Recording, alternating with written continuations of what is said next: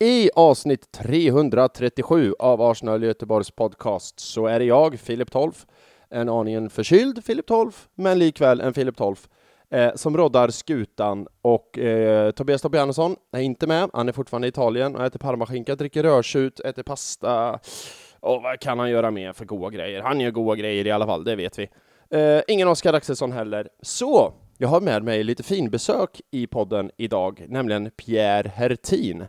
Och vad pratar vi om då, man tror? Jo, först och främst så pratar vi lite grann om Arsenal Göteborgs 10-årsjubileum. Och jag vill redan här och nu bara tacka alla som var med på quizen på torsdagen, livepodden på fredagen och själva dunder-superfesten på lördagen. Det var... Nu ska jag inte svära mer än nödvändigt, men dra åt helvetes fan, satfläskjävel, vad roligt det var. Alla 3 dagarna, så allt var så jäkla roligt. Fan vad bra det var. Jag surfar fortfarande på det liksom. Och Pierre Hertin var en av de som skickade in en hälsning till oss i Arsenal Göteborg. Ni har sett hans hälsning på Arsenal Göteborgs sociala medier säkert, som är Arsenal Göteborg på Facebook eller Arsenal GBG på Twitter och Instagram. Ni som var med på festen såg ju också hans hälsning på storbildsduk så att säga. Men vi pratar också om Chelsea Arsenal 2-2 och den nya matchen. Det var ju att säga det konstigt. Den senaste matchen, Sevilla 1, Arsenal 2, och Pierre var på plats på båda de här matcherna, så det ska bli väldigt spännande att höra vad han har att säga om liksom upplevelsen live. För grejen är att jag brukar spela in det här lilla introt som inte är så litet, utan jag brukar alltid babbla mer än nödvändigt. Men i alla fall, innan inspelningen med Pierre, så jag spelar in det innan, jag har ingen aning om vad han kommer att säga, utan det ska bli väldigt intressant att höra vad han har att säga om båda de matcherna på plats så att säga. Och sen så blickar vi framåt, för det är ju Sheffield United på lördag redan. Vi spelar in det här sent torsdag kväll, så ni som lyssnar kommer säkert lyssna fredag morgon, för jag tror inte någon kommer in och lyssna torsdag kväll. Gör ni det? Skriv gärna det i sociala medier, så får vi se om vi har någon riktig så här nattugle-lyssnare. Jag vill jättegärna veta det. Jättegärna. Så skriv det i Arsenal Göteborgs sociala medier om ni hinner lyssna liksom torsdag kväll eller natten mellan torsdag och fredag. Det skulle vara väldigt intressant att veta. I alla fall, vi pratar om lördagens kommande match mot Sheffield United, och quizet är tillbaka. Quizet om motståndarlaget, som det är vanligtvis Tobias Hannesson som brukar falla offer för det. Men nu är det Pierre Hertin som vi ska ta pulsen på hur mycket han kan om Sheffield United egentligen. Ja. I sedvanlig ordning, detta och mycket mer i detta avsnittet, så stay tuned, då kommer det här. Jag och Pierre Hertin snackar Arsenal.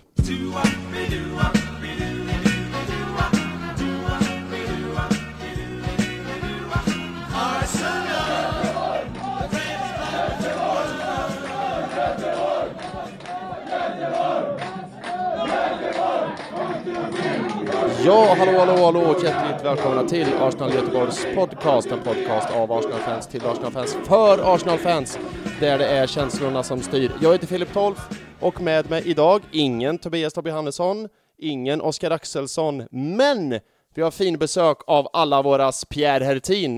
Varmt välkommen tillbaka vill jag säga, Pierre, till Arsenal Göteborg Podcast.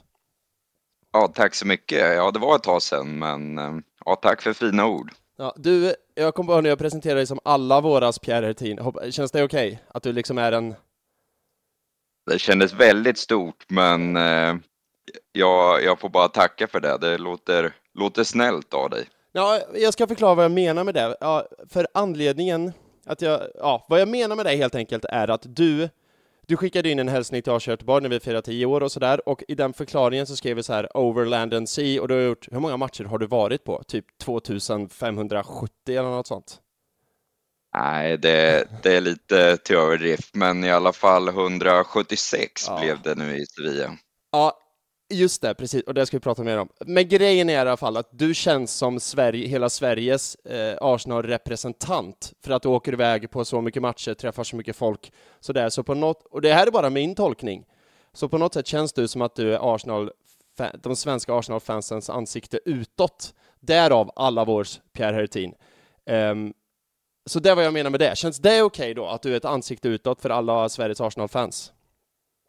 Jag har väl en ganska bra period just nu med matchen, men sen så vet jag att det finns i alla fall ett fåtal i Sverige som en kan jag nämna, Jocke Lander som jobbar för Arsenal Sweden. Han har mer matcher än mig på plats. Han har över 200.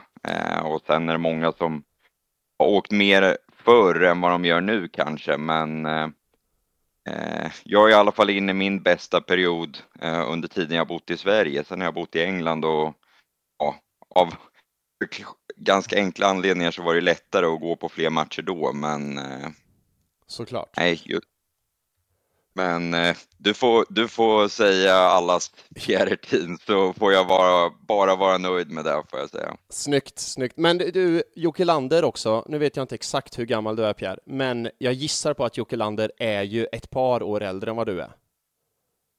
Ja, det är han. Ja, så han har ju lite försprång där, det är det jag menar. Ja, han jobbar på fortfarande, men han säger också att snart är jag i kapp. Sen så jag tycker han har lite bättre match än mig på CV:t med tanke på vad han har fått se oss vinna och så vidare. Men jag hoppas det kommer för mig också och någon dag ska jag komma i kappan i matcher också. Du, det tror jag stenhårt på att du kommer göra. Jag nämnde att du skickade in en video till Arsenal Göteborgs 10-årsjubileum och ursäkta mig om jag liksom bara kör på, för nu är klockan 8:45. Och inte stress med någonting alls så. Men jag tänker att vi kör på lite grann så vi inte sitter tills klockan blir 2 på natten. Det hade varit trevligt också i och för sig. Men, för vi ska prata Arsenal-Chelsea som du var på. Right? Ja. Jajamän. Jajamän. Och för vi har inte spelat in podd sedan dess.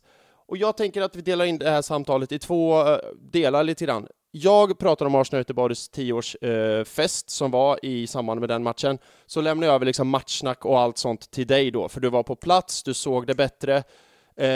Jag var på festen, hade sådär kanske 15-20 öl innanför västen. Och hade lite fokus på annat. Så matchsnacket lämnar jag till dig, om det känns okej. Ja, det känns okej. Sen om jag såg matchen bättre och om jag var mer nykter, det kan jag inte bekräfta, men vi kör. Vi kör, okej. Om du, så kan jag fill in the blanks om du missar någonting. Och vi ska inte göra en jättestor grej, utan jag tänker vi drar den matchen lite snabbt, för det har ju nästan gått en vecka liksom, och livet går vidare. Och vi spelade ju match för 2 dagar sedan, det är kanske lite mer högaktuellt och så. Men jag börjar med festen. Och det är inte så mycket kanske jag ska säga, förutom att tacka alla som kom, tacka alla som... det var så jävla mycket folk och det var så jävla roligt. Och Pierre, du var saknad. Vi spelade upp din hälsning på storbildstuk sådär, så du var ju med på ett hörn. Okej, mäktigt. Ja, det var faktiskt mäktigt, för det var så kul. För du började ju din så här, hallå Arsenal Göteborg. Och då var det så jättemånga som svarade i publiken, nästan som ett så här AA-möte. Hallå Pierre Hertin! Det är sant faktiskt. Ja, jag hade velat se det själv på video faktiskt. Ja, jävla att jag inte filmade det och skickade, för då fnittrade jag lite för mig själv. Så det var jävligt kul och vi spelade upp lite andra hälsningar, men det var så kul att det är många som känner till dig just för att vi är Arsenal Sveriges ansikte utåt, så många känner till dig. Så det var så här, hallå Pierre Hertin. Det var väldigt lustigt faktiskt. Ja, det är kul. Nej, men jag har sett lite vimmerbilder och så. Det är ett antal bekanta ansikten som har goda vänner. Ja, det var så jävla roligt. Det var så mycket folk och jag vill nästan, inte för att vara för självupptagen på något sätt, men med tanke på att jag har hängt på Cheers Arsenal Göteborg i alla de här 10 åren, så har jag liksom någon personlig kontakt med alla, så jag fick lite dåligt samvete i slutet på kvällen att så här, men den hade velat prata med mig och den hade velat prata med och så. Men det blir svårt, det blir kanske mest bara en skål och så kort snickesnack. Men det var så jävla kul, det var så kul med Nigel Winterburn där, hela festen var så jävla roligt.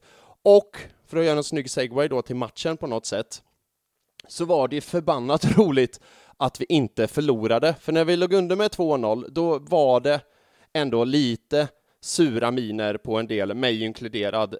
Men Pierre, det ordnade ju upp sig ändå. Ja, det får man väl säga. Och med tanke på att det är en bortamatch som är ganska tuff. Det spelar ingen roll om Chelsea har varit lite knackiga den här säsongen och ganska usla förra säsongen, så är det ju ingen lätt ställe att åka till Stamford Bridge, och det spöregnade, och de har väl kanske en av sina bättre matcher under säsongen. De började ju säsongen hemma mot Liverpool och såg bra ut, och sen har de väl blandat lite, men Jag tyckte de såg klart bättre ut än oss, speciellt i första halvlek. Ja, exakt, precis. För de får en straff i första halvlek, tveksam hands. Nej, eller det är inte ens tveksam hands, det är ingen hands. Hur var stämningen på läktaren då? För det jag tänker att, för det jag vill komma är att du har ju varit på läktaren så jättemånga gånger. Det här med VAR-grejen. Jag kollar ju, önskar jag att jag var lika många gånger som du, men jag kollar de flesta matcherna hemma. Så jag får ju se 151 stycken VAR-priser och bla bla bla. På läktaren får man ju inte det, så hur var det på Stamford Bridge? För spelet spelades ju på en ganska bra stund innan de liksom tog tillbaka det till själva situationen. Ja, alltså man såg ju att det var mycket reaktioner av Chelsea-spelarna som var nära. Och vi borta sektionen är precis bakom det målet där det hände. Men det gick ju väldigt fort. Och precis som det är på tv som man ser sen, det är ju alltså det är en millisekund. Det är ju helt omöjligt för Saliba att få bort den handen. Han har ju händer liksom, vad ska han göra? Ja, och man hoppar ju inte liksom som någon jävla pingvin med armarna bakom sig. Så det är precis som många har sagt på tv efteråt, att någonting måste göras åt den där handsregeln ifall det där är straff. För snart kommer ju spelare bara börja sikta på händerna, och nu får du ju precis straff för allting som tar på handen. Men ja, det är väl inte det enda tveksamma domslutet i den matchen. Nej, det är det verkligen inte. Och jag vet inte om vi ska fastna i det för länge, för med tanke på att det var ju nästan en vecka sedan. Men nu när du väl tog upp det så är ju det här Cole Palmer som bara sätter dobbarna på hälen på Jesus. Och sen är det ju Chelseas målvakt, är det Sanchez han heter, va? Som hoppar ut och han boxar ju Jesus rakt i plytet liksom. Det är två utav dem. Och sen är ju fler små saker under matchen, men de två grejerna framför allt är de du syftar på, va? Ja, precis. Och det känns lite orättvist när de får straffen som, ja men, alla de här situationerna kan ju verkligen diskuteras och vridas och vändas på. Man ser i andra matcher när det är samma situationer tilldelas ett rött kort eller inte blir en straff. Men det är väl just att vi har dubbla sådana som i efterhand i princip alla i media säger att här borde ha varit tvärtom. Det är väl just då man känner att det är orättvist. Men ja. Jag har kallats konspiratör tidigare, men jag skäms inte för att bli kallad det igen. Jag tror ärligt talat att det är någonting emot domarkåren och Arsenal. Vet inte vad exakt, men det är ju inte en gång, det är inte 2 gånger, det är inte 3 gånger. Det är snarare 1, 2, 3 gånger per match. Och jag vet det händer i andra matcher och sådär också, bla bla bla. Men jag kan inte låta bli att tycka och tänka att det är något visst Arsenal har, eller vad jag menar, domarna har emot Arsenal. Det är bara att kolla på det här Tomiyasu-situationen för var det Palace borta, va? När han dröjer för länge med ett inkast och han får 2 andra gula kortet och utvisad.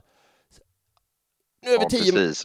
Det var väl typ 20 andra inkast i matchen som tog längre tid också. Så. Exakt, och det är 20 000 inkast den här säsongen bara som det har tagit längre tid. Men vilka väljer man att liksom göra ett exempel, att statuera exempel på? Arsenal. Vilken är den enda managern som har fått gult kort för att han har gått utanför sin sån här manager zone, eller vad det heter? Arteta. Och det händer ändå, det är samma sak där, 20 gånger per match. Alla går ju utanför de där jävla linjerna, men vem är det som har fått kort? Arteta. Och jag sa förut, vi ska inte fastna i det för länge, och så nu har vi fastnat i det 10 minuter ändå. Men jag blir lika frustrerad och förbannad när det kommer upp. Jag blir så här provocerad att jag förstår inte varför. Men strunt samma. Jag vill gå vidare ganska raskt till upphämtningen, för Mudrik får ju sin bästa lyckoträff på hela hans säsong so far. Menade han det? Självklart inte, så vi kan gå vidare och så har vi ingen diskussion kring det. Men när Arsenal får in 2-1, berätta om det målet, Pierre, du som var på plats. Ja, alltså det går ju ganska fort även där, från att målvakten är ute och bara ska få upp bollen. Han är väl nästan ute vid hörnflaggan, men i alla fall på gränsen utanför straffområdet, och får väl en dålig träff, eller om han menar att passa i den ytan, men ja, man hinner knappt uppfatta att det är ett läge innan bollen är inne, och bara då förstå hur snabbt Rice hinner förstå att målet är öppet och få den träffen han får. Det är en helt otrolig båge. Jag vet inte vem försvarar när han skruvar runt. Och sen är det precis vid stolproten också är borta. Och, nej, men ett klassmål. Och jag tycker det även speglar lite hur han är som spelare. Men både vinna boll och leverera passningar framåt. På samma sätt gör han det här målet väldigt snabbtänkt och med kvalitet tekniskt sett. Ja, alltså man har hyllat Rice sen minut 1 på den här säsongen, men det går ju inte att sluta. För det målet i sig, det är som du säger, det är så jävla snabbtänkt, så jävla tekniskt, alltså allt är liksom bara top notch. Och sen gör ju ingen i Arsenal en bra första halvlek. Det kan vi väl vara överens om. Mina 10 öl på 10-årsfesten och du som var på plats. Det är dina 10 öl, du som var på plats. Vi är båda överens om att Arsenal gör ingen jättebra match. Nej, så är det. Så är det. Men du är inne på upphämtningen och vi ska väl komma till det. Men att alltså, det är ju ett styrkebesked ändå att ta poäng när man är dålig. Det börjar bli en klyscha för att jag tycker vi har haft så många krampaktiga matcher den här säsongen där vi ändå vinner eller tar poäng.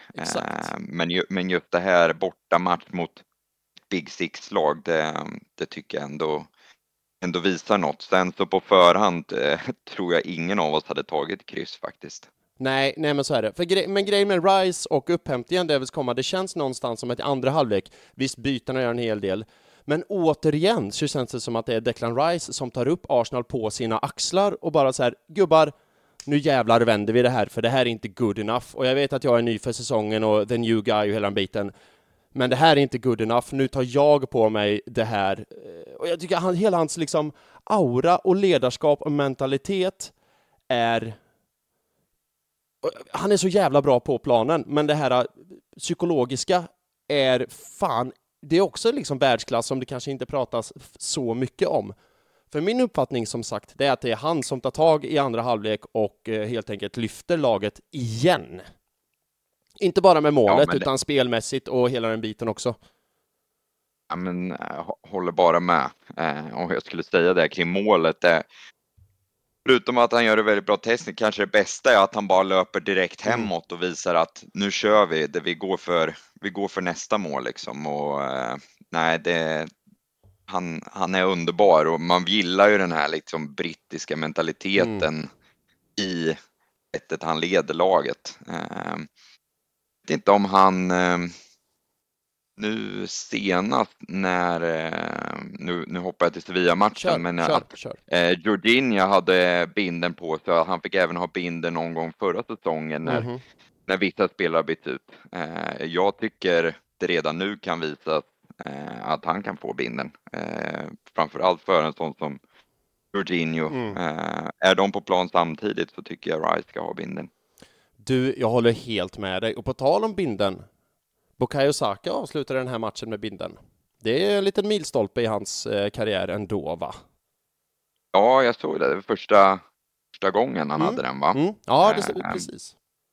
Absolut. Sen är väl inte han en ledare på samma sätt. Han är väl mer en ledare i han briljant och men ändå Arsenal-historik får man säga. Så, men fint. Ja, verkligen. Nej, men precis. Det känns som att det ska ju förbi ganska många innan han tar binden. Men jag tycker ändå att det är jäkligt fint att det var han som fick ta den. Men det var 2-1 målet och Rice 2-2, Pierre.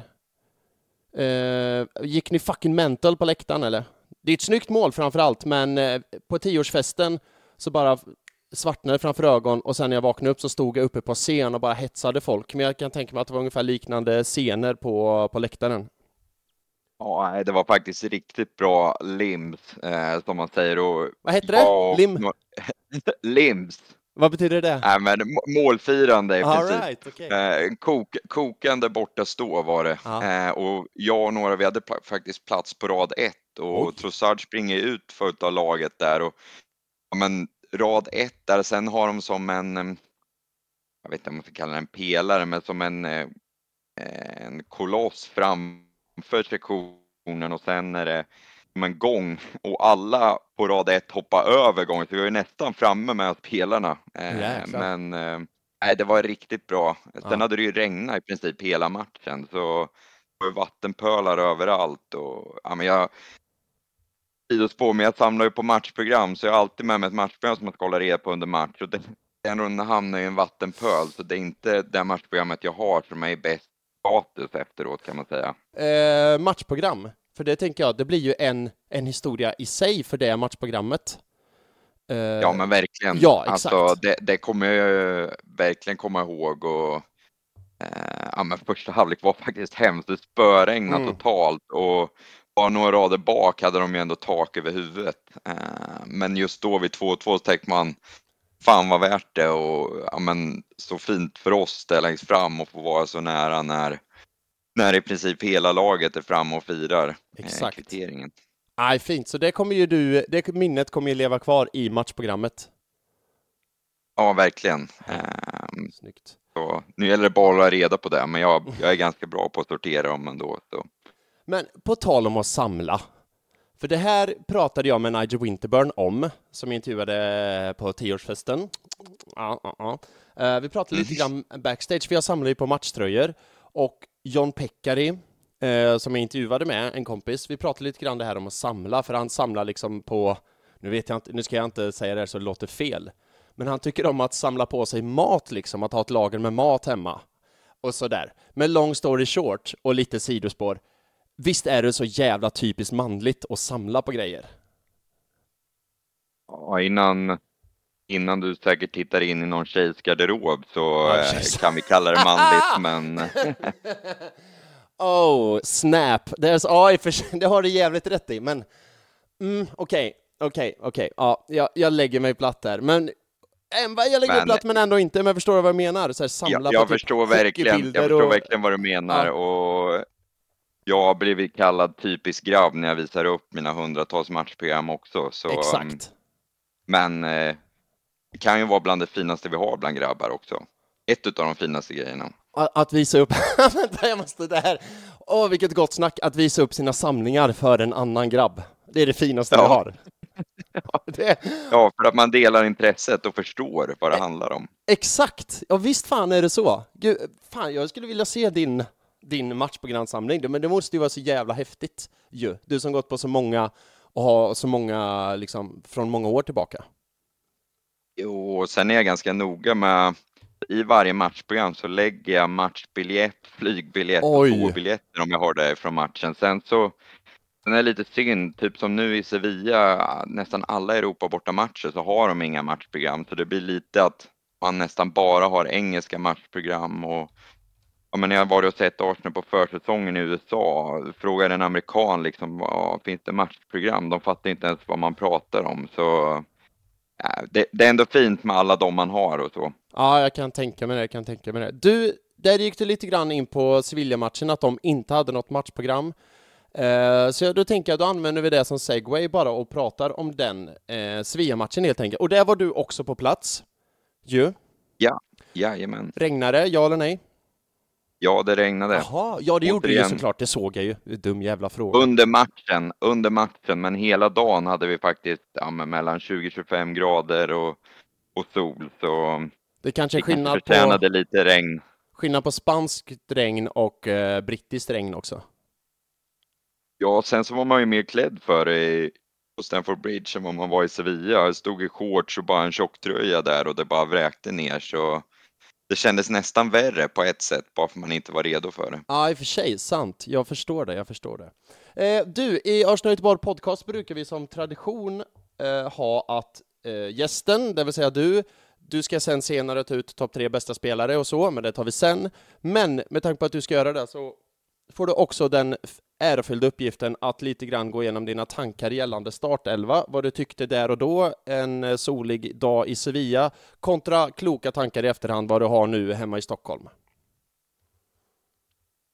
Kloka tankar. Det räcker med tankar, de behöver inte vara kloka. Det räcker bara med tankar. Nej, de är sällan kloka. Nej, men alltså den pågående diskussionen är ju mest målvaktspositionen. Och jag är ju Ramsdale, eller har blivit senaste veckorna måste jag säga det. Alltså Raya är också en fantastisk målvakt, men det känns som vi har gjort en så drastisk, eller Arteta har gjort en så drastisk förändring med att sätta Raya in varje match. Och man hade ju velat veta vad som pågår också i Ramsdales huvud, hur han ser på det här. Även om han utåt visar, han klappar åt Raya när han gör någon räddning och de går ihop på träningarna. Men jag tror ju att han brinner egentligen inombords. Men det är just där att Raya ska spela för att passa vårt spel bättre och att han ska vara så pass mycket bättre med fötterna. Det håller jag inte med om. Ramsdales fötter är också bra och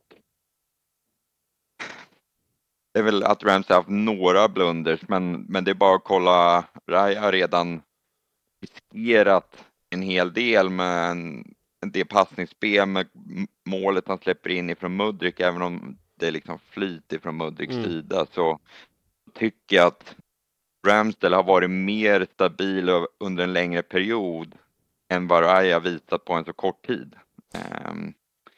Men ja, det går ju vrida och vända på det där otroligt mycket, men jag tror även för försvararna så ser det ibland lite skakigt ut både med och utan boll. Jag håller med. Och vi har ju pratat om det här i nästan varje podd. Alltså alla Arsenal-poddar som finns har ju pratat om det här i varenda avsnitt sen liksom Raya kom till klubben. Och det finns alltid liksom nytt sätt att se på saken och vinkla saken. Så jag vill bara säga det för er lyssnare. Om jag säger emot mig själv så tidigare avsnitt så skiter jag i det. För nu sitter jag på nya erfarenheter och upplevelser. För enligt så här statistik som det säger med fötterna genom säsongerna så är ju Raya bättre. Eller har varit, rent statistiskt. Och han är bättre räddningsprocent och han är bättre i luften och sådär rent statistiskt. Men återigen, som jag pratade med Declan Rice, som inte går att mäta i statistik. Det är ju den här mentaliteten och huvudet, alltså då menar jag inte huvudspelet, men mentaliteten och instinkten och det du har i huvudet. För på något sätt så känns Ramsdale, när uppgiften är som svårast och störst, så är han som bäst. Är du med mig? Absolut med. Men när Raya, och nu är det inte jättemånga matcher att bedöma, men det känns som att Raya inte har den liksom killer-instinkten som Ramsdale har. För Raya har de här, visst han gjorde en superduper räddning mot Spurs, definitivt, men han känns svajare på något sätt. Känner jag mig som tittare mer nervös när Raya står än när Ramsdale står. Och du var inne på försvarare. Jag vet inte, det måste ju försvararna känna också då. På något sätt så är det, man får bättre procentuellt och statistiken är bättre med Raya. Men de här soft factors som det kallas, jag kan inte låta bli att tänka att de måste ju vara lika viktiga om något. Det går inte bara att kolla på statistik och så. För det är så mycket man går miste om med Ramsdale som inte går att mäta i siffror. Det låter flummigt, men är du med på vad jag menar? Ja, jag är med. Sen så har ju Ramsdale fått spela med större matcher och byggt på lite av en erfarenhet.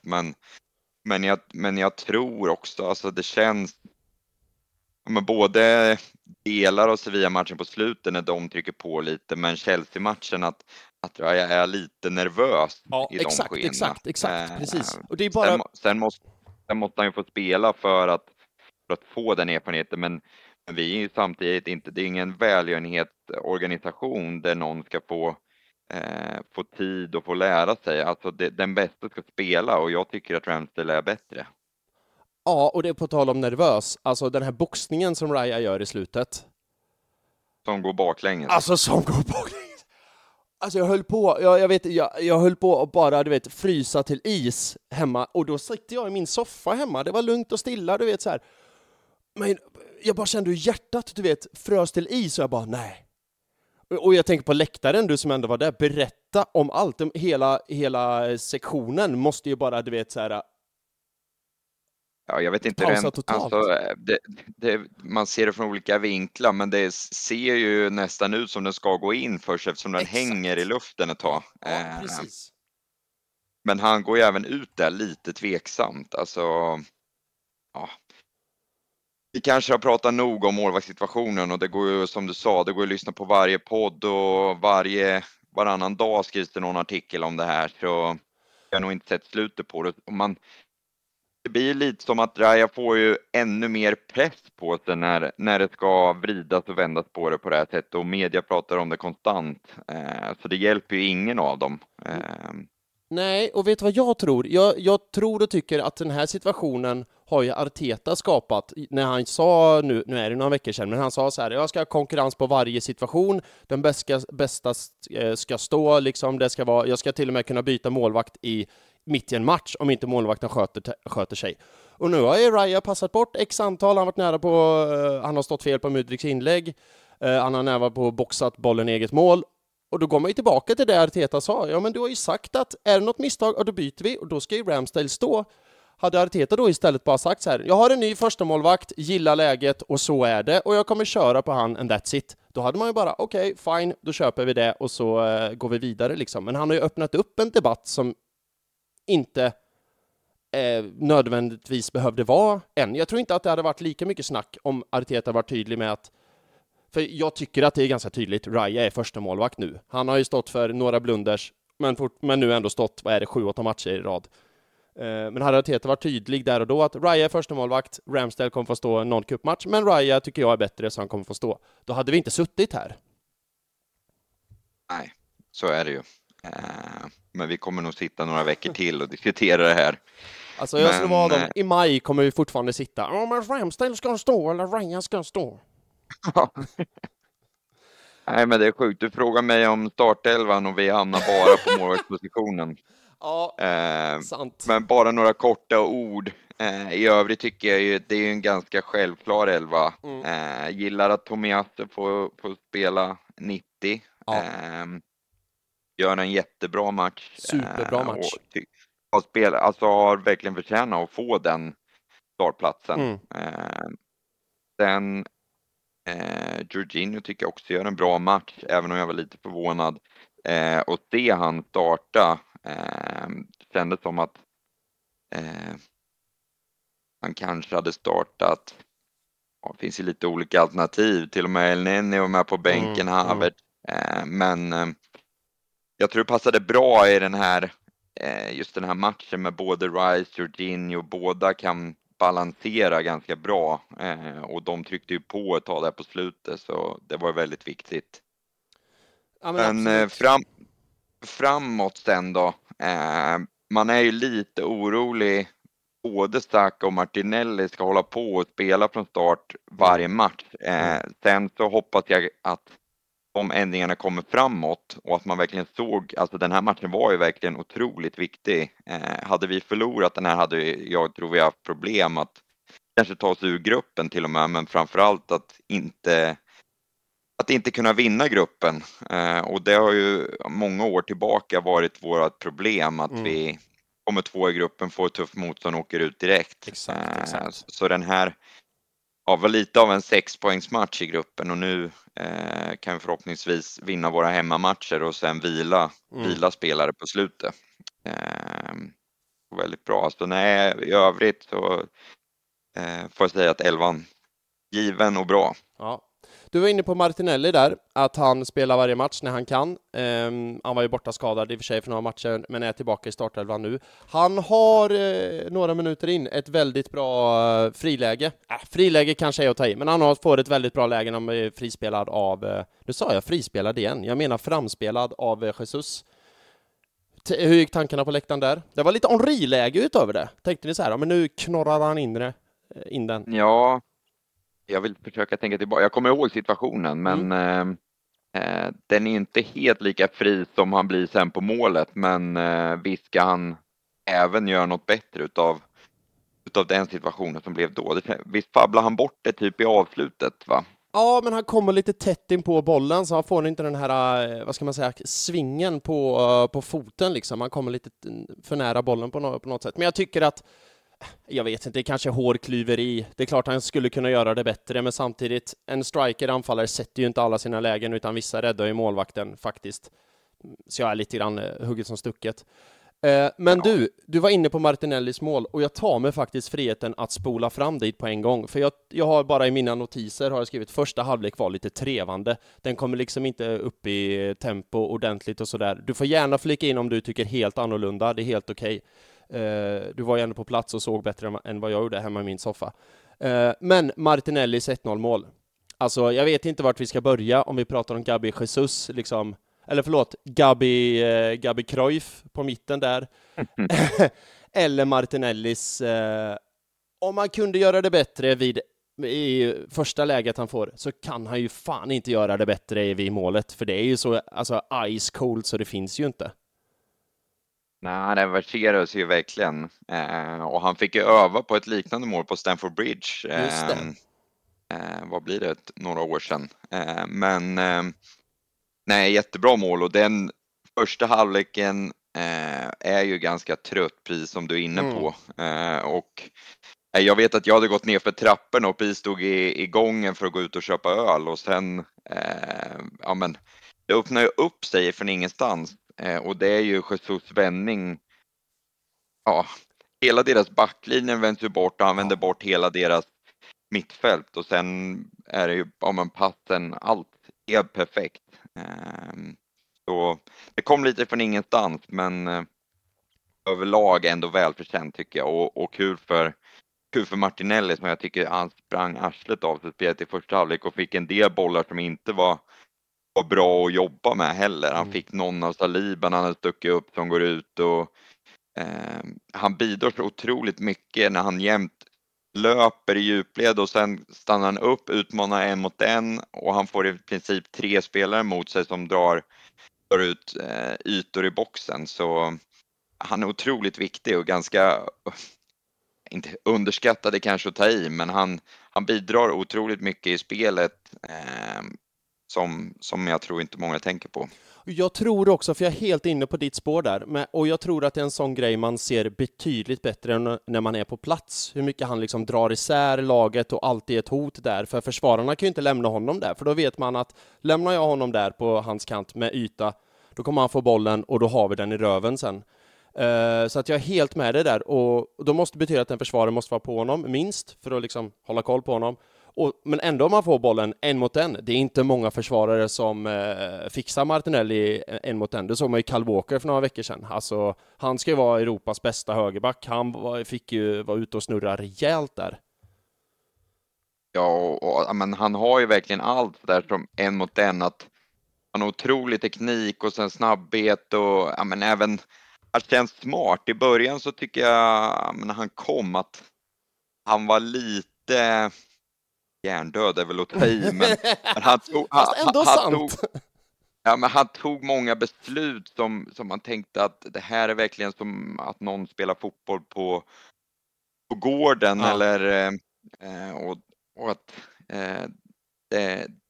det kommer inte bli en världsspelare utav honom, men nu tycker jag han verkligen är där och notar och är en otroligt viktig spelare för oss, och en av de bästa yttrarna i ligan, måste man säga. Ja, herregud. Och jag är helt med dig på det. har varit så kul att se Martinellis utveckling, för han kom säsongen 1920, om jag inte är helt ute och snurrar, men det tror jag verkligen inte att jag är. Och då var han ju den här verkligen lilla pojkvasken som bara spelar på adrenalin, och du vet så här, och typ en hundvalp som bara hoppade och sprang, och du vet, som han visste inte vart han hade, och det är ju bra att ha på ett sätt, men ska man komma till högst upp i fotbollsnivån måste man ju ha lite hjärna också. Det är därför jag inte har kommit upp högt i fotbollsnivån, för jag har ingen hjärna. Och sen håller jag med. Men du pratar där om hans adrenalin. Jag kommer ihåg där Wolverhampton borta, när han drar på sig 2 gula kort på typ 10 sekunder. Där tycker jag, man tänker tillbaka att han var mycket så som spelare, väldigt osmart, och det är både med och utan boll. Men samtidigt är det ju så med en spelare som har det här adrenalinet och glöden och det som Martinelli har. Det vill man ju inte träna bort, för det är ju det som gör den spelaren unik. Utan man vill ju ha kvar det, men samtidigt bättra på det andra. Och det tror jag är jävligt mycket lättare sagt än gjort. För det vet jag till exempel säger jag, så kommer jag inte på något exempel. Men hur många spelare har man inte sett genom åren som har varit slanka men ändå tekniska och snabba och så. Och så har man sagt så här, men de behöver bara lägga på sig några kilo och biffa till sig. Och så biffar de till sig. Men de biffar till sig så mycket så att de blir av med det här kvickheten, snabbheten. Förstår jag menar?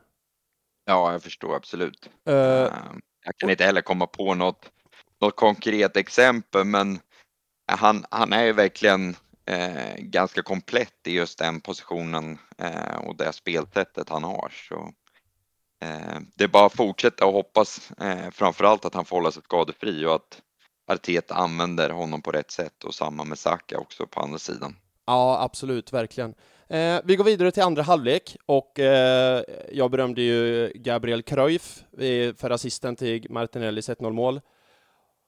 Och Gabriel Cruyffs 2-0-mål, det är ju bara att lyfta på hatten där återigen. Alltså, det är en sån vansinnigt snygg individuell prestation. Ja, och den kommer också lite från ingenstans. Andra halvlek kändes som den börjar lite sömnigt också. Men han gör en jättebra match överlag, och just den här prestationen, alltså världsklass. Och jag tror inte ens någon, alltså, vi stod ju på andra sidan och uppe i hörnet, men man räknade inte med när han tar avslutet ens att det ska bli mål. Det är just när det går i nät att jävla vilken insats. Nej, du kommer väl komma till det sen när jag ska ta ut mina topp 3 från matchen, men han är ju definitivt med. Hade han inte varit med, Jesus, Pierre, då hade jag lagt på det här samtalet och aldrig lagt ut det här avsnittet. Det kan jag säga. Blockad på livstid. Jajamän. Men vet du vad Jesus 2-0 mål påminner mig om? Det påminner mig om, kommer du ihåg när man spelade fotboll på skolgården och det var alltid en, ibland två, som var jättemycket bättre än alla andra. Det påminner mig om Jesus 2-0 mål. Han får bollen, bara tittar upp, jaha, det är målet, okej, men jag dribblar dig och sen kommer jag dribbla dig och sen kommer jag bara skjuta upp den i krysset bara för att jag kan och är så mycket bättre än er. Det påminner mig om Jesus mål. Det är så jäkla snyggt.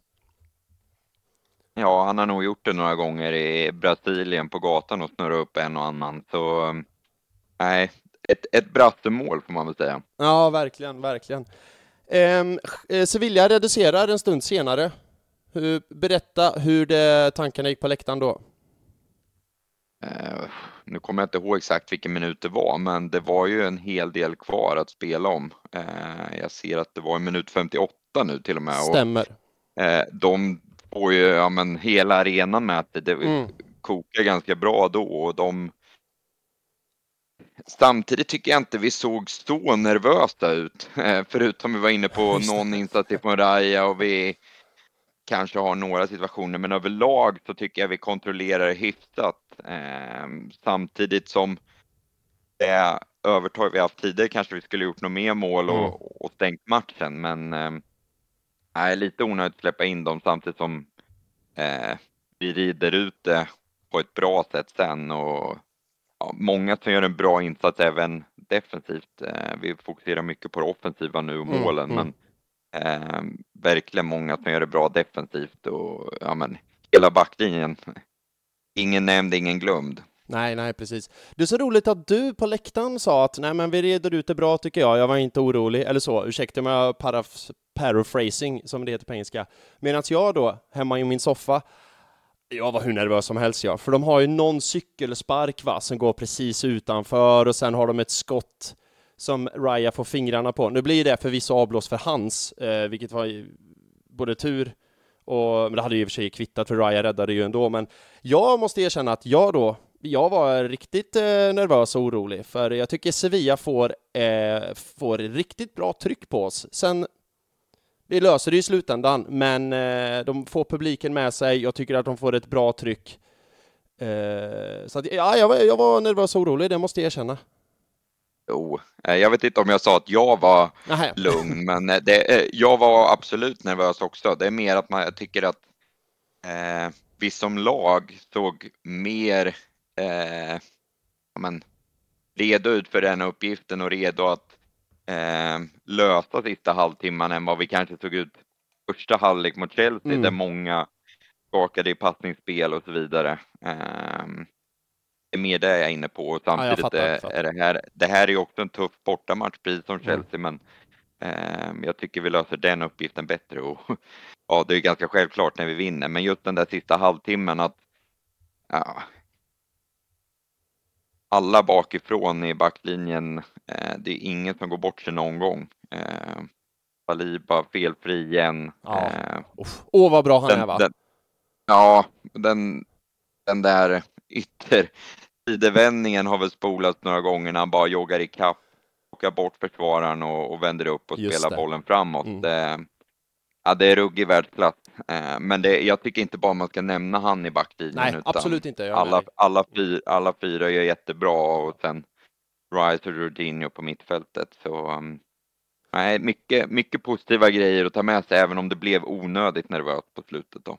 Ja, vet du vad jag tycker var lite roligt också? Att se att Arteta inte skämdes för sig att byta in en femte back i Kivior. För jag menar, det såg vi ofta för, 2 säsonger sedan, att Rob Holding kom in i minut 85 plus, gjorde 5 fingrar upp och alla visste, okej, nu är det dags igen.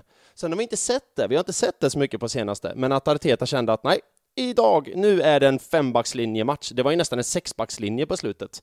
Jag tyckte det var ändå uppfriskande, måste jag säga, att se att Arteta inte skämdes för sig och bara, nej, nu är det 5 backar som krävs, då är det 5 backar som krävs liksom.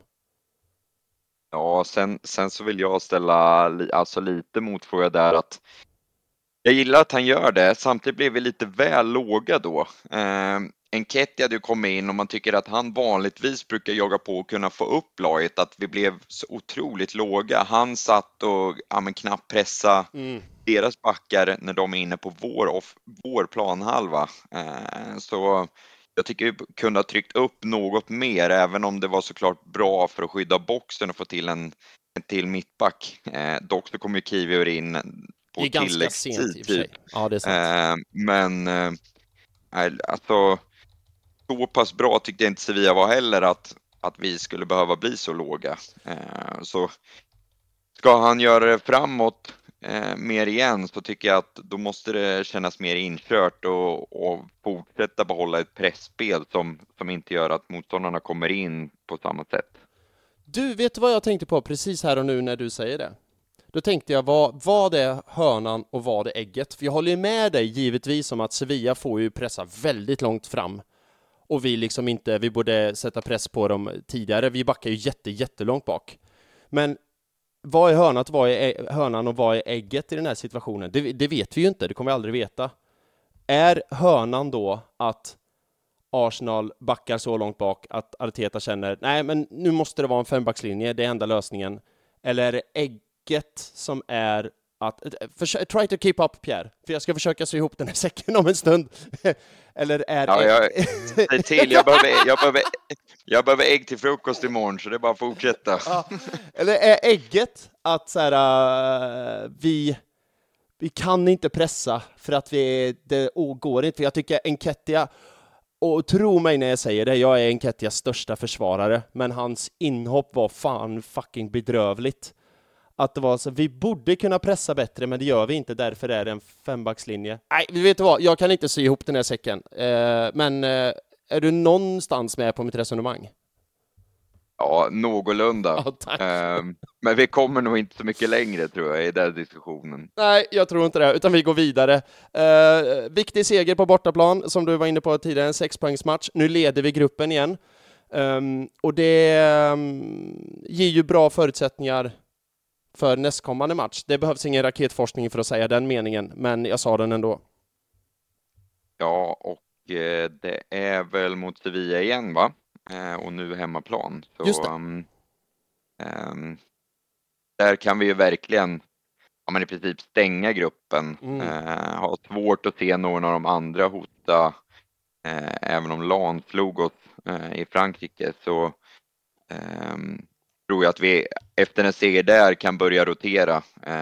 Både hemma mot LANs och sen PSV borta. Så det hade varit väldigt viktigt, och då tänker man ju ett längre perspektiv för ligaspelet, och med redan de skador vi har haft, så är det ju på tiden att vi ska kunna använda oss av den truppen vi har, och bara kolla bänken nu, så känns det verkligen som att många spelare hade kunnat gjort det minst lika bra utav de som får hoppa in och göra sin första start på ett tag. Nej, men jag håller med. Men då går vi väl vidare då till segmentet topp 3 säsongens spelare. Och jag vill bara lägga ut en brasklapp att jag, Pierre, är fullt medveten om att jag glömde förbereda dig på att göra det här. Tänka på under matchen. Men du har tagit ut 3 så här i efterhand, eller? Jajamän. Bra. Då ska jag bara informera dig och alla lyssnare vad det här egentligen innebär. Det är alltså segmentet i podden där en i panelen, eller gästen, i detta fall gästen, tar ut sina topp 3 bästa spelare från matchen vi pratar om. Den tredje bästa ger du 1 poäng, näst bäst 2 poäng och bäst ger du hela 3 poäng. Och de här poängen följer med till en sluttabell, så ser vi i slutet av säsongen vem som egentligen varit bäst i Arsenal-säsongen 23-24. De här poängen får du gärna ge med en liten motivering också. Är du med på tåget? Jajamän. Snyggt! Börja gärna med din enpoängare så ska jag anteckna. Ja, mina 3 var ändå ganska givna, även om jag tycker det finns kanske 8 kandidater till det här då, men om vi börjar med enpoängen tror jag satt Martinelli där. Och ja, men målet då, men utöver det så var vi inne lite på hur jävla mycket han springer. Och ja, men redan i första halvlek, om man tänker att han löpte en hel del mot Chelsea och det är 3-4 dagar före liksom, och man själv blir bara trött av att se liksom hur mycket han springer. Man har haft hjärtattack efter några minuter, så jag ger han en poängen där, men ja, de här 3 inbördes skulle nog ha varit på vilken plats som helst i princip. Och 2:an har jag satt Raya. Och alltså en av de ögonblicken jag har från matchen är det är väl i andra halvlek. Jag vet inte hur långt in det riktigt, men när han vinner boll, sen ser det ut som han bara bestämmer sig att nu går jag rakt fram. Ja, jag vet precis vad du pratar om. Yes. Och det här har jag saknat lite från han tidigare, för det tyckte jag man såg så mycket i West Ham. Och då är han i en sämre omgivning, så visst, på ett sätt kanske han har andra uppgifter nu, att bara vinna boll och fördela till spelare som har betydligt högre kvalitet än vad det finns i hela West Ham. Men sättet han kliver framåt där, och ingen kommer nära. Och ja, men han visar ju där liksom att han är en otroligt teknisk spelare, och man annars bara tänker på hur kraftfull han är och vinna boll och så vidare. Men han kan bidra på över hela planen, tycker jag. Jag håller med. Jag tycker att Rice återigen är en sån jävla gigant alltså. Och på mitten. Och många har sagt det för, inklusive mig själv, men säger det igen, att tittar man på han den här säsongen så han får ju 1 miljard att verka billigt alltså. Så jävla bra är han. Ja, det är rea. Ja, men det är faktiskt det. Det är så sjukt att säga att 1 miljard är rea, men nej, inte när det kommer till han. Och han har ju liksom höjt det här laget mot nya nivåer. Och det känns så sjukt att säga med tanke på hur jävla bra vi var förra säsongen. Men på något sätt tycker jag ändå att han gör det. Han har höjt standarden på det här laget och höjt nivån. Ja, och man vet ju att han är hos oss nu för att han vill vinna. Exakt. Han hade ju aldrig annars tagit det steget. Han får ju lämna, alltså för honom var det nog otroligt mycket känslor inblandat i att lämna West Ham efter att de har vunnit slutspelet i Europa, men man vet ju vad han vill liksom, och han visar ju det med sin mentalitet på planen också. Han har väl sagt det till och med, att jag kommer inte lämna Arsenal förrän vi vinner ligan. Och förhoppningsvis med någonting ännu större också. Ja, visst. Men du, 3 poängen. Den har du redan räknat ut. Varför är det för sus? Ja, men när jag skulle välja mellan de här 3 inbördes då, så gör man det målet som man gör och den assen. Det är ganska självklart. Och jag tycker han bidrar otroligt mycket i övrigt. Anfallsspel, hålla i boll, fördela boll, vinna i boxen. Kanske vågar säga att det är hans bästa match den här säsongen. Så är det bara fortsätta, hoppas att det fortsätter. För man vet ju för en anfallare hur viktigt det är med självförtroende. Alltså det har vi sett med Enketia tidigare när han kommer in i ett målstim. Så det kanske är en bra bro till nästa segment, men vi har ju en match på lördag där jag hoppas och tror att vi ska kunna göra en del mål. Men då hänger jag på din bro till nästa match. Det är Sheffield United på lördag. Fortsätt dina tankar. Hoppas och tror gör jag också, för Sheffield United är fucking sämst. Men berätta mer om dina tankar, hur vi ska göra de här målen och varför behöver jag inte säga. Men hur vi gör dem, varför gör vi dem och vem gör dem? Ja, nej men det är väl en match som man ser liksom att nu ska det här släppa. Jag sa det tidigare att efter varje match man pratar om att vi är lite trevande. Det känns som att vi spelar med att vi har tredje växeln i. Och på en sån här match på hemmaplan där det bara lossnar och att vi kan vinna med 5-6-0. Och det tycker jag man verkligen ska kunna förvänta sig. För United har varit förvånansvärt dåliga i början av säsongen. Och då tycker jag en sån som Jesus kan kliva fram, eller om det är någon annan, och kanske förhoppningsvis få göra 2-3 mål. Och det är ju inte bara bra för det självförtroende utan även framåt med målskillnaden. Vi såg i slutet på förra året när vi jagade City, eller när vi låg före City, att många pratade då att hamnar vi på målskillnad så ligger vi så otroligt långt efter. Så att få några sådana matcher, det betyder väldigt mycket. Det är bara att kolla vad Newcastle åkte och gjorde borta mot Sheffield United. Så vi hittar tillbaka till någon stor form, så hade det varit fint att få något liknande på hemmaplan.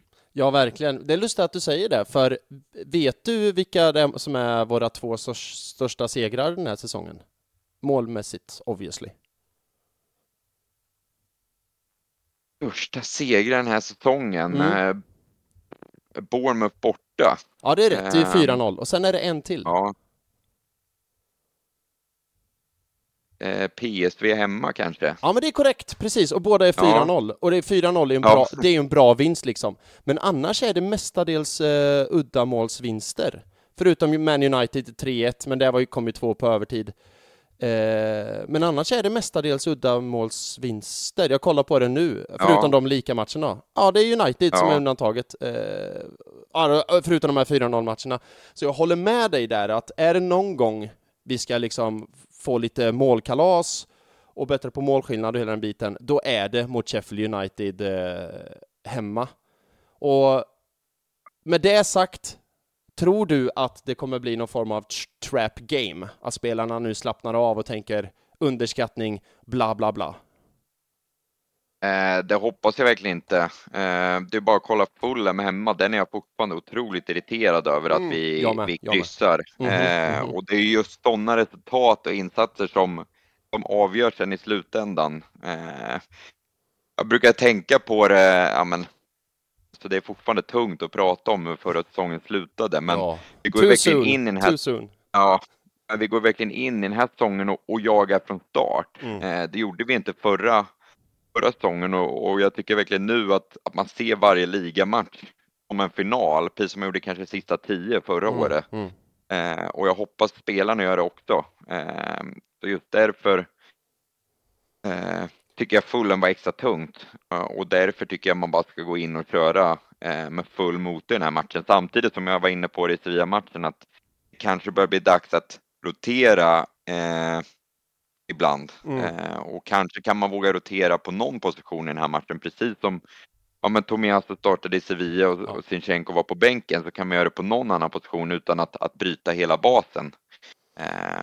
Så tycker jag man kan göra en match. Vi ska bara vinna. Ja, men så är det. Det finns inget annat. Nej. Men det är intressant att du säger det, för vi pratar hela Sevilla-matchen och vi nämnde knappt Tomiasso, och jag tycker han var bland de bästa på planen. Jag tog också bara ut min topp 3, eller jag tog ut min topp 3 bara för att jämföra sådär. Jag hade samma spelare som du. Men om jag skulle ge 0,5 poäng så var det Tomiasso, för jag tycker att han var svinbra han också. Med det sagt vill jag inte starta Tomiasso mot Sheffield United hemma, för då vill jag gå tillbaka till Zinchenko, för att mot Sheffield United hemma kommer vi inte behöva försvara någonting förhoppningsvis.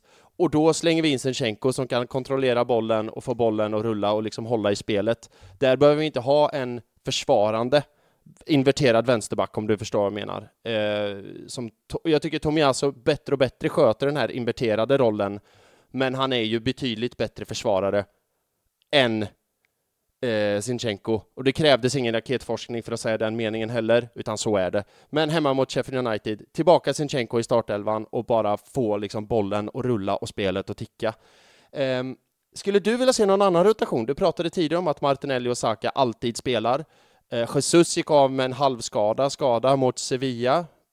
Vad tänker du där? Ska han få sitta bänk ordentligt? Saka sitta bänk ordentligt? Var det inte något rykte nu efter matchen när Jesus problem med baksida att han gick ut? Så jag tror tyvärr att han inte kommer starta. Sen så hoppas jag att det inte är någon skada, men att jag tror kanske Enketia kan få starta där. Men sen...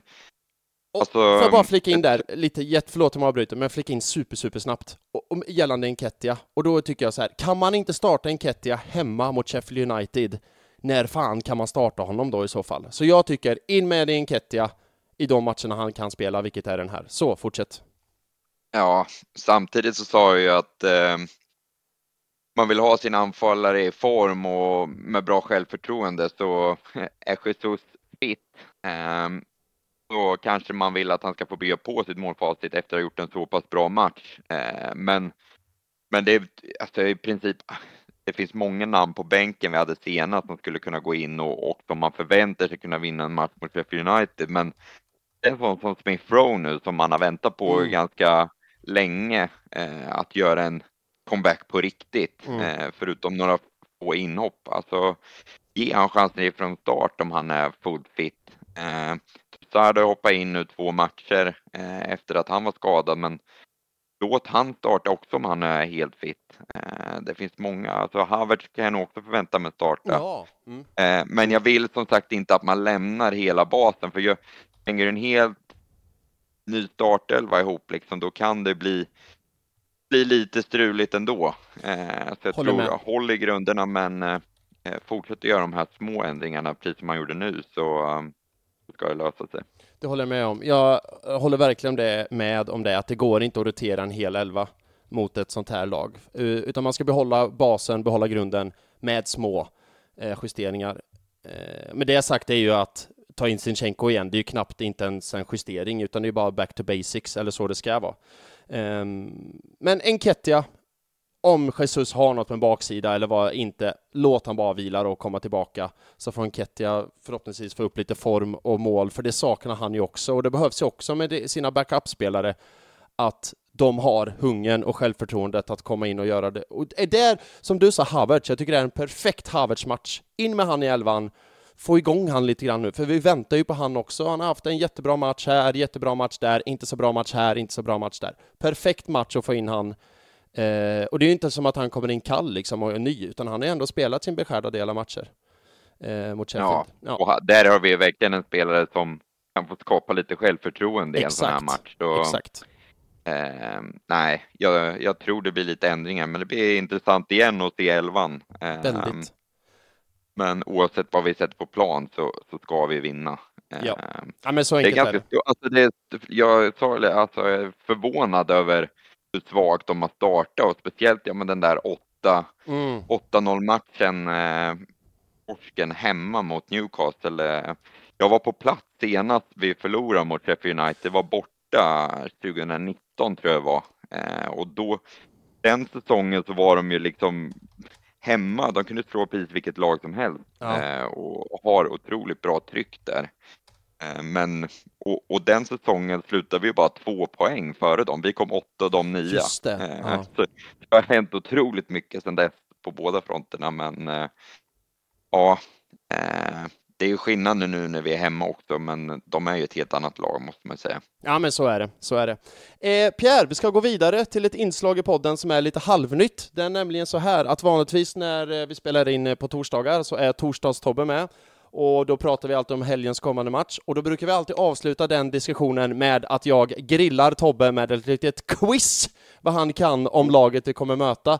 Nu är inte Tobbe här, så jag kommer utsätta dig för det här. Och det är, nu måste jag tänka, jag måste se. Det är 6 stycken frågor. Svarar du rätt på en fråga så får du en Svarar du fel på en fråga så får du en... Är du med? Jag är med. Alltså det är alltid, jag är så barnsligt taggad över de här quizen, va? All right, fråga nummer 1, Pierre Hertin. När grundades Sheffield United? Jag tror det ligger ganska likt kring oss. Jag säger 1889. Det är helt sjukt ju! Ja, jag visste att det Snyggt. var någonstans kring det, men det... Ja, då Nej. hade jag tur. Nej, jag är skicklighet. Du har ju trots allt varit på deras arena, så då har jag ju säkert, du har ju den kunskapen. Nej, nu blev jag imponerad. Riktigt bra. Okej, nästa fråga. Vad har Sheffield United för karaktäristiskt i sitt emblem? Känns som det skulle kunna vara något med stål. Men kallas stålstaden om jag inte minns fel. Men här borde jag ha lite koll på. Men jag säger något med stål i alla fall. Jag ger dig en livlina och säger att du måste vara lite mer precis.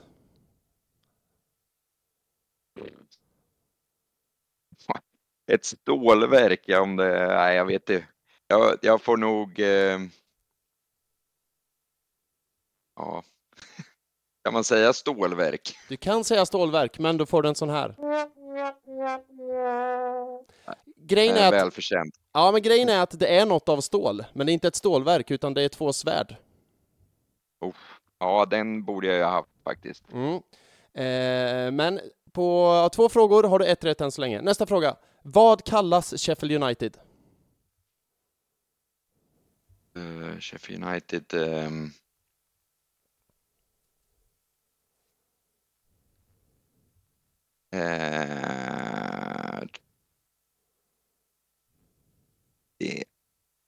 det är Wednesday och sen är det Sheffield United. The Blade. Snyggt! Bra där. Nu är du uppe på 2 av 3. Okej. Och den här, nästa fråga. Och den här kan du. Vad heter Sheffield Uniteds hemmaarena? Bramall Lane. Snyggt. Och du hade varit där, sa du? Jajamän. Snabb bonusfråga bara. Eller det är inte ens en bonusfråga, men följdfråga mer. Vart rankar du Bramall Lane på arenaskalan som du har varit på? Alltså den är ju så här klassiskt engelsk som man verkligen har bevarat. Jag har ju en dröm att besöka alla 92 arenor i England som är från Premier League ner till League 2. Wow. Och jag har gjort 38 nu om jag minns det rätt. Men jag måste nog ändå säga att jag håller de topp 10 där. Och då, ja, men alla faktorer med stämning och arenan är byggd och vart borta sektionerna och så. Och att man kan gå från tågstationen till arenan, det är ganska viktigt. Ja. Men topp 10, kanske topp 5, men en bra arena verkligen. Ja, men jag nöjer mig med topp 10 och grejen är att jag trodde att du skulle säga det just för att det är en sån här gammal klassisk brittisk arena. Det finns ju inte så många kvar av dem. Nej, tyvärr. Men ja, det finns ju moderna arenor som är byggda bra också, men det är ändå fint med alla de som står kvar och som ligger verkligen mitt mellan alla tegelhus, och Bramall Lane är en utav dem. Ja, snyggt. Nästa fråga. Vad blir Sheffield United baklänges?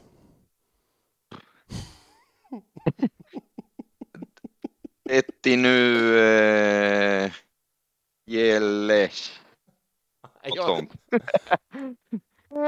Nej, jag kan inte ge rätt för det. Grejen var när jag gjorde det här quizet så tänkte jag, nej men Pierre kommer få alla rätt. Jag måste göra något han får fel på. Jag ska inte ens jag försöker själv bara för att bjuda på det. Sheffield United baklänges blir det nu Dleifesh. Något sånt. Det är ändå en stark kunskap att ha. Ja, tack så mycket. Jag läste inte alls utantill. Sista frågan. Nämn mig en spelare som har spelat både i Arsenal och Sheffield United. Jag kan ju enkelt säga Aaron Ramsdale där, men då även en Frank McClintock. Han vet varit kapten. Om han varit kapten i Arsenal, men säkert om han även har burit binden för Sheffield United. Men ja, i alla fall. Ja, men det är snyggt. Och jag krävde bara en, för det var de två jag kom på också, men jag tänkte jag kan ju inte kräva det på 100%. Men snyggt, du är helt klart väl godkänd. 4 av 6. Ja, det får jag ändå ta. Det var absolut. dåligt där med svärden när jag kom på The Blade. Synd jag inte fick den före, så kunde jag lagt ihop 1 + 1. Just det. My bad. Men 4 av 6, det är nästan som man tror att du är en Sheffield United-supporter in disguise. Nej, Nej, men det är väl att Bramall Lane är en fin arena. Det är väl det jag får basera på. Ja, men absolut. Du Pierre, det här var faktiskt det sista jag hade planerat för vårt lilla snack. Är det någonting du vill lyfta eller ta upp som vi inte har fått in på våra 1 timme och 10 minuter? Nej, men återigen stort grattis till era 10 år där, Arsenal Göteborg. Och som jag sa i min film så, ja, men jag hoppas verkligen alla drack ett extra glas för Reine. Jag och min pappa Stefan har alltid varit otroligt varmt välkomnade av alla er i Göteborg, men Reine tog extra hand om oss alla gånger vi var på cheer, så vi kommer återkomma och vi hoppas att vi träffas på plats i London också. Absolut, och tveka inte att höra av dig när du kommer till Göteborg och kolla. Och då ska jag ta ett sista ord med tanke på Reine, så finns det en Reine t-shirt som är på G. Den finns på Arsenal Göteborgs sociala medier, så spana in där om ni vill titta på den eller bara skriva att ni vill ha en, så löses det längre fram. Men Pierre, tusen tack för ikväll. Nu är det fan mig läggdags, ser jag på klockan. Ja, det är verkligen. Jag har många timmar att sova igen efter de senaste dagarna, så man måste leva också. Emot sängen. Man ska alltid leva. Ja. Tusen tack Pierre, och som sagt, det är bara att höra av dig när du kommer till Göteborg, och så får vi se förhoppningsvis ett snack längre fram under säsongen också. Absolut. Ha det gött, som du säger. Ha det gött, ha det fint. Och ett tusen tack till alla er som lyssnar och likar och retweetar och kommenterar och allt sånt. Och återigen, ett fantastiskt tusen tack till alla som kom på 10-årsfesten och gjorde det till den mest fantastiska kvällen på hela året nästan. Nu är det Sheffield United på lördag, och 3 poäng som ska in, så hörs vi om en vecka igen. Tills dess, to be a gooner.